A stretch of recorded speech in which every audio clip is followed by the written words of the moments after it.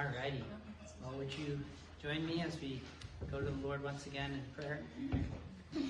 Father, I thank you that you are worthy to be praised. Lord, there's so many things in this life that we deem worthy of praise. A good meal, a beautiful act of love, of sacrifice, a beautiful sunset with beautiful leaves all around us changing, the warmth of the sun, all things that are signposts pointing to you. Your fingerprints are all over this creation. You are worthy to be praised. And I ask, Lord, that you would use this time right now for your honor, that our hearts would honor you as we look at your word. In Jesus' name I pray. Amen. Well, I'd like to start off our time together with a question. We're going to be moving along in 1 Corinthians. We're going to be in chapter 2 now. So you could turn there. But I'll start with a question for you to think about. I'll tease it out for you. What really impresses you in life? What impresses you? What really gets your attention? Maybe it's somebody with a lot of talent. Like, do you get impressed when you watch the Olympics? I do. Might not be impressed by the morality of the humans in the Olympics, but we can be impressed at what God has wired humans to be able to do physically. Are you impressed by really successful people? People who, whatever they touch, turns to gold, it seems. Are you impressed with people who always put their money where their mouth is? They're just always consistent. What leads you to be so impressed that you put your faith in something or someone? To be impressed by something is to have it make an impression on you.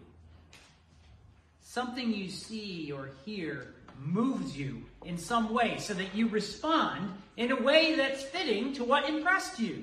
So if a type of food impressed you and it really, really impressed you, what are you going to do? Praise it. Go back. Jacob was very impressed by the Rail Yard Burger, right? And so he goes there and he told me about it. We went there, okay? So listen, we praise what impresses us.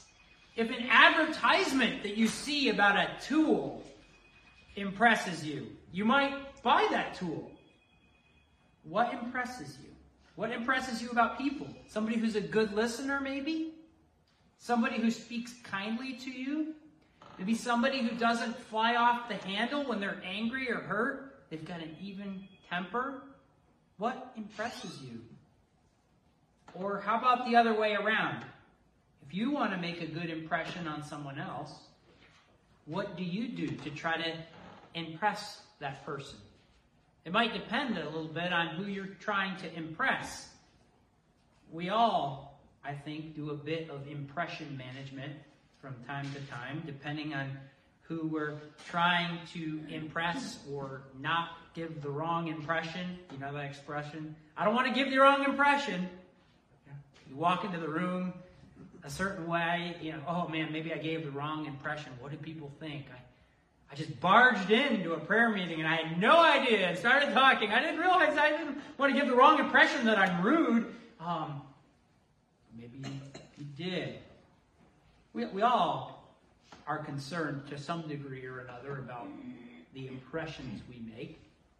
Maybe the impression you want to give in life is, I don't give a rip about what people think. That's an impression that you want to communicate. All right? We all are seeking to impress in some way or another. And ultimately, it's what God thinks that really matters. He knows the heart. But the reason I'm bringing this up is because in the ancient city of Corinth that Paul is writing his letter to, the traveling speakers of the day, we've talked a lot about these guys, the sophists, they would roll into town and they were obsessed with impression management. Everything they did was to impress people. More than anything, they wanted people to be impressed by the way that they dressed, by their looks, by how much money they had, and above all, by their impressive speaking abilities about anything that you wanted them to speak about. They wanted to be so impressive that parents would say, "How much for my son to study under you and become impressive, hopefully, like you? How much?" And the more impressive the speaker, the more the dollars that they could say. "You want to be my disciple?" They didn't say, "Take up your cross and follow me." They said, "Take out your wallet and pour out the cash." They wanted to make an impression when they rolled into town so that their fame would outlive them, that their book deals would be selling for, generations to come. And then you got the Apostle Paul that rolls into town. And we talked about this a few weeks ago. This guy looked completely different than them. Instead of calling these people his disciples, he calls his followers brothers and sisters. And they're not an impressive bunch. There's like a slave with them, Onesimus, and others. I mean, it's just such an opposite, upside-down way of doing things. And Paul, even the way he preaches, and that's what we're going to see today. Last week we looked at how the group around him, Jesus' team, was not the type of people you'd expect. The foolish, not the impressive people in society, but that they had been given Christ. And so now we're going to see that even Paul himself went out of his way to not be the type of preacher that they would have been used to seeing. So look at this, 1 Corinthians chapter 2, verses 1 to 5. "And so it was with me, brothers and sisters. When I came to you, I did not come with eloquence or human wisdom, as I proclaimed to you the testimony about God. For I resolved to know nothing while I was with you except Jesus Christ and Him crucified. I came to you in weakness, with great fear and trembling. My message and my preaching were not with wise and persuasive words, but with a demonstration of the Spirit's power, so that the result of it all, your faith, your trust, wouldn't rest on human wisdom, but on God's power." So that's the passage we're looking at this morning. Here's the main point. This is what's Paul trying to say here? This is, if you boil it all down, he's saying this. Paul preached Christ in weakness so that faith in Christ would rest on God's power and not the preacher's performance. So Paul preached Christ in a posture of weakness so that people's faith in Christ would rest not on Paul's power, his performance, but on God's power. So we'll unpack it in 3 steps. First, we're going to look at the way Paul preached. He goes at great length to describe it. Point 2, we'll look at the message he preached. And then third, we're going to look at the result of Paul's preaching. So, first, the way Paul preached. Here in these verses, he explains 2 different times how he didn't preach and how he did preach. I didn't preach this way, but I preached this way. I didn't preach this way, but I preached this way. So that's the first thing we're going to look at. In verse 1, he says, "I did not come with eloquence or human wisdom, as I proclaimed to you the testimony about God." Now, the Greek words, Paul's not writing in English, he's writing in Greek, and the Greek words he uses here for eloquence and human wisdom were words very closely related to what the popular traveling speakers of Paul's day would do. So they're careful words. The words Paul's using, he's basically saying, I didn't do that. What's that? That is what they do. They speak with eloquence and wisdom, human wisdom. Now Paul is going to go on in the next verses to say, I did speak a wisdom. It's the wisdom of God. But he's saying, I didn't do what they do.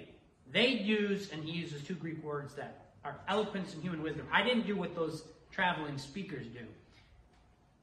I didn't come that way.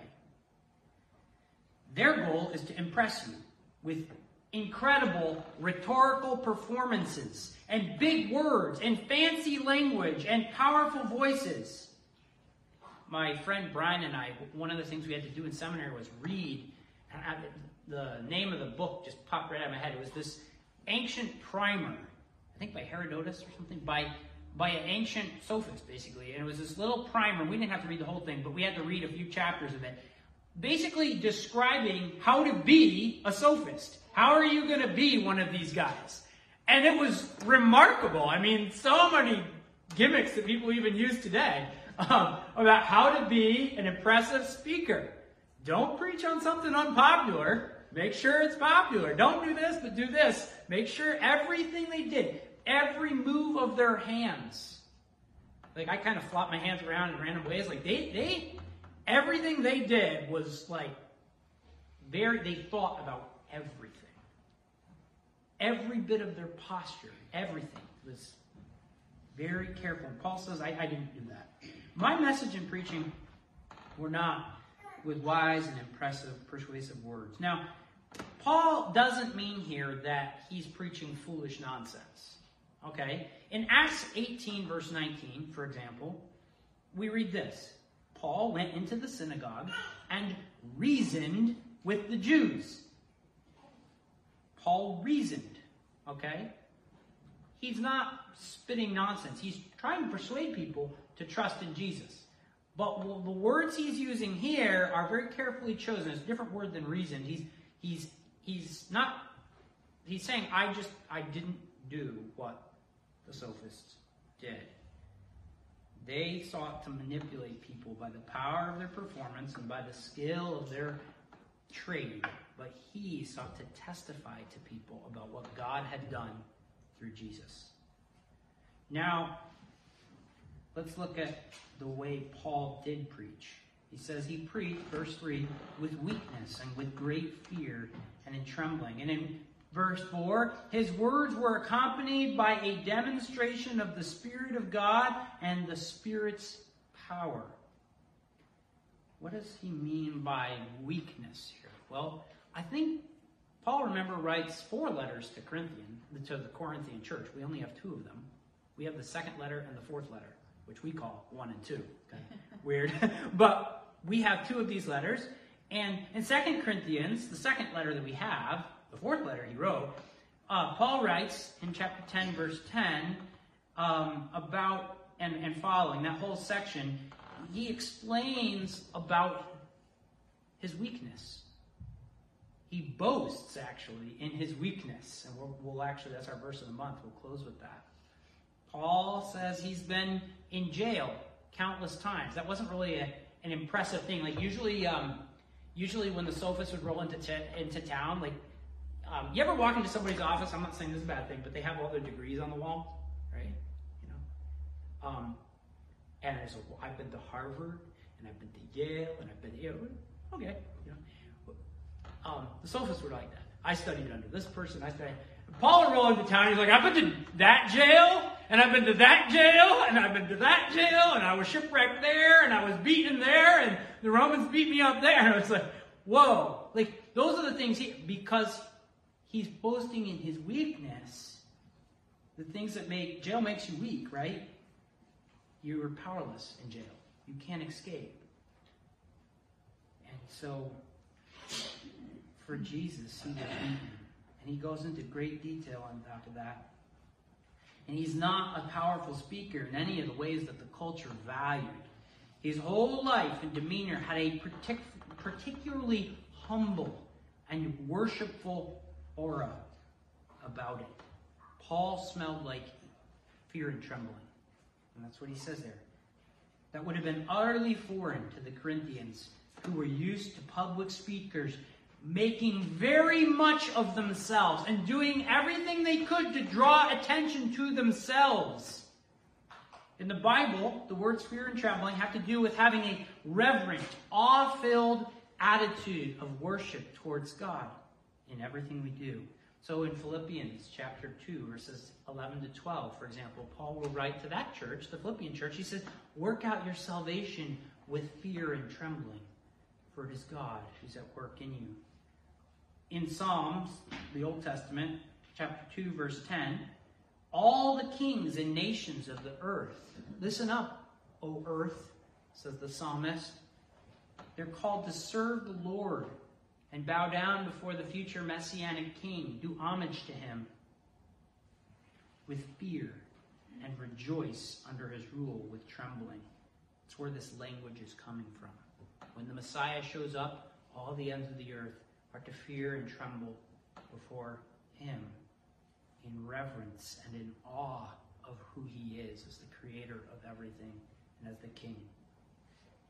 And Paul views himself as fulfilling Psalm 2's call in his own life. Here's Paul, a Jewish rabbi, rejoicing in Jesus with fear and trembling as he tries to make Jesus known before the kings of all the nations, saying, bow to the king, O Caesar. Bow to Jesus. He's in awe of Jesus, not in awe of people. And instead of trying to get people to tremble in fear and in awe of him, Paul wants people to join him in rejoicing and trembling at Jesus, in being in awe of Jesus. He doesn't want you to be impressed by who he is, but by who Jesus is. He doesn't want people to walk away from his sermon saying, that was an amazing preacher. He wants to go out of his way to avoid that. Because we're all tempted to do that. I've done that in my life. Man, that guy was so helpful, and I just love this man's teaching and his books. And Paul says it's not wrong to be influenced by people. We're all influenced by people. But Paul wants people to be so touched by his ministry that they walk away saying, Christ is amazing. I want to follow Jesus. I want to follow him like Paul did. And so his preaching is not marked by impressive performances, but by a demonstration of the Spirit and of the Spirit's power. Paul talks about this demonstration at length in another letter that he writes to the Thessalonian church. I think this is helpful to go there for a second and look at how he describes what this power looks like. 1 Thessalonians 1, verses 4 to 5, Paul writes this, For we know, brothers and sisters, loved by God, that he has chosen you, because our gospel came to you not simply with words, but also with power. And then he explains it, with the Holy Spirit and deep conviction. And in Thessalonians 2, verse 13, he writes, For this reason we also constantly thank God, that when you received the word of God which you heard from it, you accepted it, not as the word of men, but for what it really is, the word of God, which also performs its work in you who believe. So the powerful work of the Spirit of God in Thessalonica, what is this demonstration of the Spirit's power in a different church, the church of Thessalonica? People get saved and their lives change. That's the demonstration of the Spirit's power here. You can see that back in chapter 1, verse 18 of 1 Corinthians, if you want to glance back there. The message of the cross is foolishness to those who are perishing, but to those who are being saved, it is the power of God. So what Paul is saying is, when he preached about Jesus, the power of God showed up. What did that look like? It looked like people saying, though the cross looks foolish to the world, it looks like life and wisdom to me. I'm going to embrace it. That is the power of God at work. When Jews and Gentiles alike bow down before the risen King Jesus and start to worship him and follow him. And so Paul says, you want to know what my style is when I roll into town? I preach, and people follow Jesus. The power of God shows up. friends, that's not something we can create. That's not something we can boast about. We want to see that happen in our midst and in every church in this globe. That the word is preached and that people are touched by Jesus and want to follow Jesus. So let's stop for a minute before we move on to look at the message Paul preached. Just want to make a couple observations for us just about Paul's way of preaching and how that might relate to ways of preaching and teaching nowadays. And I want to be careful because God knows the hearts of preachers and of teachers, and he knows my heart. He knows our hearts better than we do. But in our culture, in our day and age, the world of public speakers and intellectuals and talking heads is more pervasive than ever. I mean, can you imagine what the ancient sophists would have done with the internet? It was social media. I mean, my goodness. Anywhere you look online, you see talking people trying to impress others with their message, with their personality, with their performance. There's ways that are socially accepted methods to impress people and to make them more likely to listen to the message. Somebody clicks on a video. How do you catch their attention in 10 seconds? Because they're going to be on to the next video of their attention. I mean, there's ways to do this. People spend lifetimes studying these things now. Now, one way is how you dress. Now, there are many pastors, preachers, teachers, conference speakers who dress like those that they're trying to attract to their church.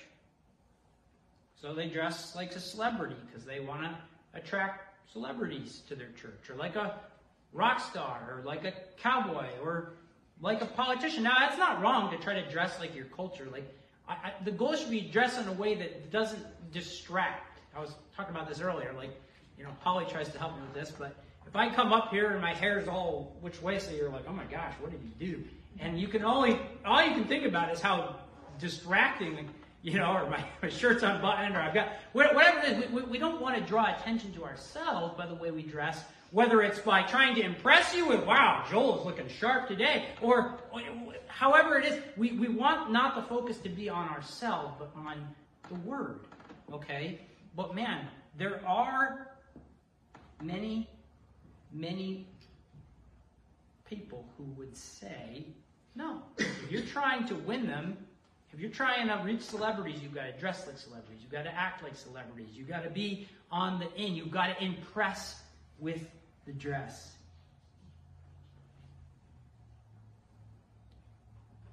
There's other socially accepted methods of trying to impress. Really loud sound. Really bright lights. Focused on the speaker and not on anyone else. Talks that are filled with a steady stream of shareable, tweetable quotes that are carefully crafted to be tweeted and get out on the internet, or memes floating around. And a lot of thought is sometimes put into how can I exactly, I want this to be a tweet that's shared and goes viral or whatever. How can I go viral with this message? And viral just means a media post explodes. All right? Sometimes sermons are carefully crafted like short TED Talks led by thought leaders rather than truth heralded by ambassadors of God's King.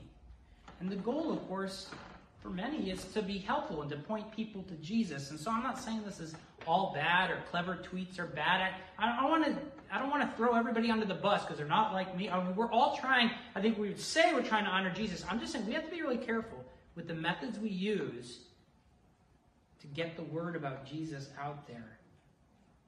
And I think Paul would say, be very, very careful that you, in your efforts to make a name for Jesus, don't build a name for yourself.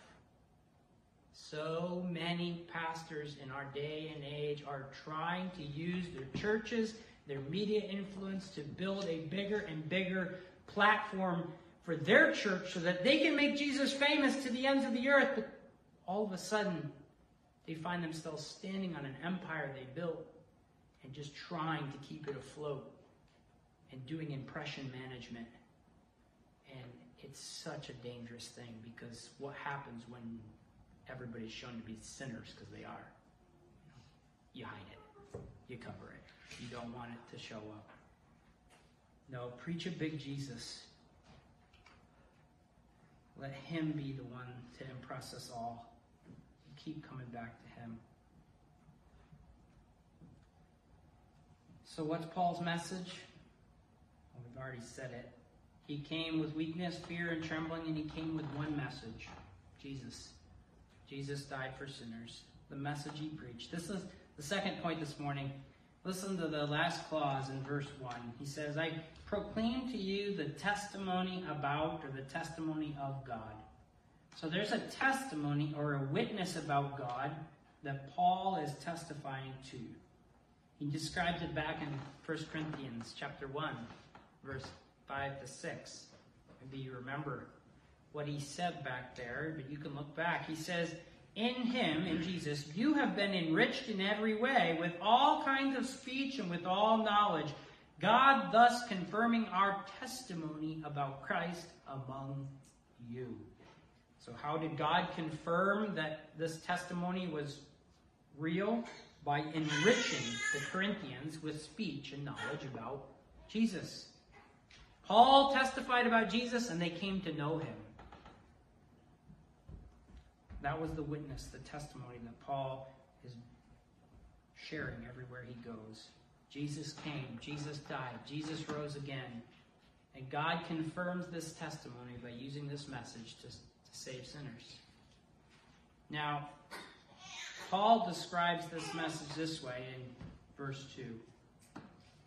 I resolved to know nothing while I was with you except Jesus Christ and him crucified. Nothing except Jesus and him crucified. The sophists who would roll into town, these wise speakers, they would make it their goal to be experts about everything. Like, they could talk about anything you wanted. All right? But Paul comes to town talking about one thing. I knew nothing among you except Jesus. Now, does that mean that Paul didn't know who the emperor of Rome was? I didn't know anything there. Who's the emperor? Does it mean that Paul didn't have any thoughts about politics or any thoughts about, healthier ways to eat or live? I don't think that's what Paul is saying here, that he didn't have any thoughts about anything else except Jesus. I knew nothing. But I think what he's saying is, while he was with this church, he sought only to know and make known Jesus and his cross. It also doesn't mean that he just robotically talked about the same thing over and over and over again, like playing one note on the piano. Jesus Christ and him crucified, Jesus Christ and him. Like, is that what Paul means? I don't think so.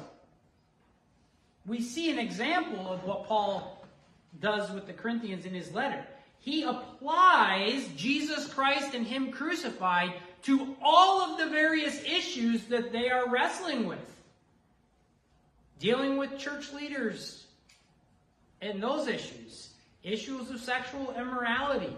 Issues of eating meat sacrificed to idols and participating in the worship of demons. Issues of the resurrection.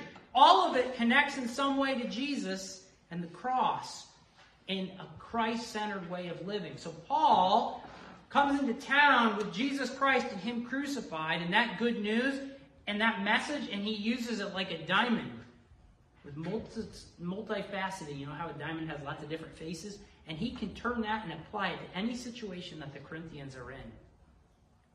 You guys are struggling with feeling better than other people, in your church. You know what the cross says? The cross says you're all sinners. You all deserved God's wrath, God's punishment, and yet you get forgiveness. The ground is level at the foot of the cross. You guys are,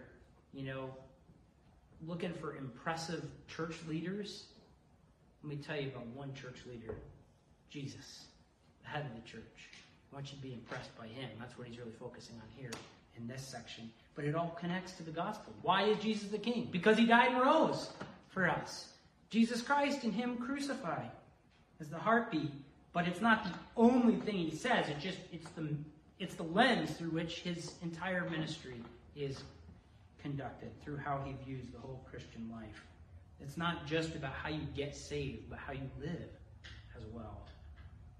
And this is the last thing we'll look at. What was the result of Paul's preaching as seen in the lives of the Corinthians after he left? So what's the result of this type of message and this way of preaching? Verse 5, so that your faith might not rest on human wisdom, but on God's power.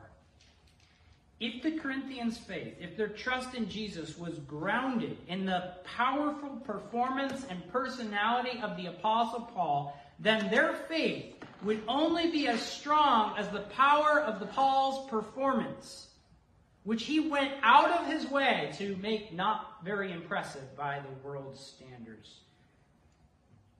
But if they were impressed by his power and his performance, then as soon as somebody more impressive than Paul showed up, their faith would shift to that person. Well, he sounds better than Paul. And Paul talks about this crucified guy. He talks about the path to wealth and power.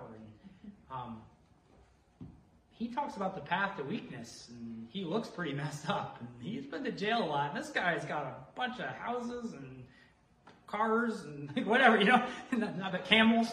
And so I'll follow him. But if it was not Paul's personality, Paul's person, Paul's repertoire that led them to faith, but if it was truly the power of God that they were convinced by and the person of Jesus, then their faith doesn't rest on Paul. Paul can die, and he did. But Jesus is the same yesterday and today and forever. So that your faith would rest on God's power, says Paul. That's the purpose of why he went out of his way to not try to be shabazzy. I don't know if that's even a word. But Paul tried not to make a huge performance when he ruled the town. And to get everybody hyped up to make a decision for Jesus. So that in the moment of passion, they commit to Christ. No, Paul wasn't about hype. Paul was about commitment to Christ. And he just, by an open statement of the truth, he just bore testimony to Jesus and to what he did and trusted God to save the weak and the foolish of this world and to make them wise through Christ. One of the key Bible verses that I believe Paul had flying like a banner over his ministry was from Zechariah. In Zechariah chapter 4, verse 6, the Lord is speaking to the prophet about how he is going to build his end-time temple, which we'll talk about in 1 Corinthians 6. Paul views himself as a temple builder. The church of God is the temple of God in 1 Corinthians 6, and Paul is contributing to the building of the temple by his ministry. And as people get saved, they become bricks in that end-time temple where the Spirit of God dwells. Your body, says Paul, plural, your plural body, the church body, is the temple of the Holy Spirit. And so, Zechariah says about this work, he says, the temple building is not by might and not by power, but by my Spirit, says the Lord. So Zechariah is predicting this future temple building, and that's what Paul is seeing himself doing. And he's saying, not by might, not by power, not by my cleverness, not by my impressiveness, but by the Spirit of God, by the power of the Spirit at work. So let me summarize now the main point this morning. Paul preached Christ in weakness so that faith in Christ would rest on God's power and not on the preacher's performance. So let's conclude with some application for us. All right. Paul believed with all his heart that the way for you to experience the power of God in your life is for you to embrace the testimony about the cross of Jesus. To give the message of the cross full, unrestricted access to your mind and to your heart. So, I want you right now, if you would, your mind's eye, open your arms to embrace the message of the cross. And we're going to see three things that the cross of Jesus says. And if it helps you, we've got a cross on the wall. We'll be cross-centered Christians because of Christ. The first thing the cross says is that you and I, we are sinners. Jesus didn't come to earth to die on the cross to rescue great all-around people. The reason Jesus came to die is because we are sinful. We have rejected God in big and little ways. And as humanity, we have brought his curse down upon us. This is the plight of humanity. We are a world groaning under curse. It was not to be this way. Everyone hurts other people. Sometimes we don't even mean it and we still hurt people. People are selfish. I'm selfish. People are rude. I can be rude. People are angry. I have anger in my life. And on the cross, on a tree, what God does is he lifts high before the world the seriousness of the ancient tree that presents us with a choice. Define good and evil apart from God. My way, you become like God, knowing good and evil, calling the shots for yourself. This is a choice that each one of us has to make, just like Adam and Eve. Because of Adam and Eve, we all choose to define good and evil our own way, apart from the Spirit of God. And on the cross, God lifts high before the world the seriousness of sin with a tree. As Adam and Eve ate, everyone dies. And there is not a more powerful image of someone dying under the curse on humanity than to die hanging on what brought that curse into the world. To die on a tree. Cursed is anyone hung on a tree. That goes straight back to Genesis. To be cursed for the sin of rejecting God, the very God who gives life and breath and everything. The cross stares us in the face and says, sin is serious. Your sin is serious. My sin is serious. Disobeying God is serious. He made us. At the cross, the ground is level. There's no person higher than another person before the cross. There's no one better. All have sinned and fallen short of honoring God perfectly. There is none righteous, no, not one, except for Jesus. And he is hanging there for humanity, taking the curse of the tree so that we might have access to another tree, the tree of life. The cross becomes a tree of life. To all who run to Jesus. The cross says this is what justice requires for sin, which is the second thing. So the cross says you are a sinner. And the cross says God is a just judge. God does not sweep sin under the rug and say, oh, it's okay. Do better next time. The cross shows God doesn't tolerate sin. He himself deals with it. The judge takes the curse on himself. The one who created humanity puts himself on the cursed tree. Jesus shows us the justice of God. He will deal with human sin. On the cross, our king, our representative, our new and final Adam comes again. And he takes the curse of the tree for us all, that we may experience the blessing of eternal life beyond the grave, if we trust him and don't reject his offer of forgiveness and pardon. The cross says you're a sinner. The cross says God is a good judge. He's a fair judge. He will judge sin. He doesn't say it's okay. And then the third thing the cross says is that God loves you.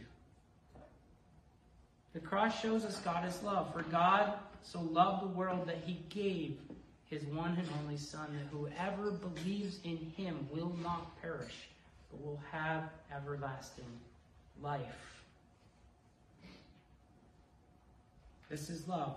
Not that we love God, but that he loved us and gave his Son to be the propitiation for our sins. That word propitiation is straight out of the Old Testament. It's the word hilasterion, mercy seat. The mercy seat was on the top of the Ark of the Covenant, where the sacrifice would be made once a year by the high priest on the Day of Atonement. As one goat would run out into the wilderness bearing the sins of the people, cleansing them, another goat would die for the sins of the people. Two powerful images made by the high priest of Israel. And our high priest has become our atonement seat. He is the one who has made peace through his cross. This is love. Very rarely will anyone die for a righteous person, though for a good person. Someone might die, but God demonstrates his own love for us in this, that while we were yet sinners, the anointed King died for us. Christ died for us. And so I just want to close with a question to you. Have you embraced the cross in your life? Have you embraced the cross and what it says about your sin? It's serious. And what it says about God, he is a just judge. He will punish sin. And what does it says about his love? That he himself would pay the penalty for our rejection of him, whether it's big or small. God has paid the penalty through Christ. This is an amazing, amazing truth.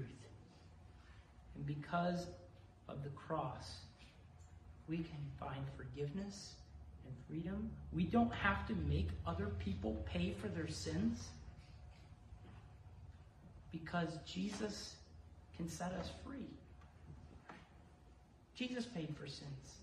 We don't have to make people pay. We can pray that they come to know him. For all of us will stand before the judgment seat of God. The penalty of rejecting God is life without him. It's a fitting penalty when we reject the King. But he has made a way for us to have peace with him through the cross.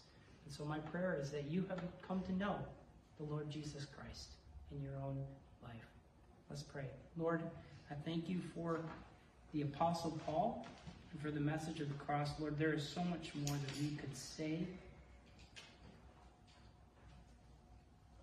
I just pray that each one of us would resolve to know Jesus Christ and him crucified. That we would use the cross as a lens through which we view you, and through which we view our sin, and through which we review our salvation. May we make the cross the defining mark of your love for us, and not how we feel on any given day about our circumstances or about what we're going through. May we say, God loves me. Look at the cross. If he would do that, how much more will he raise this body one day and bring me into new creation rest? Help us, Lord, to make the cross the benchmark of your love for us. And I pray that you would stir our hearts with greater love for Jesus now as we go to the table and remember what he did. In Jesus' name I pray. Amen.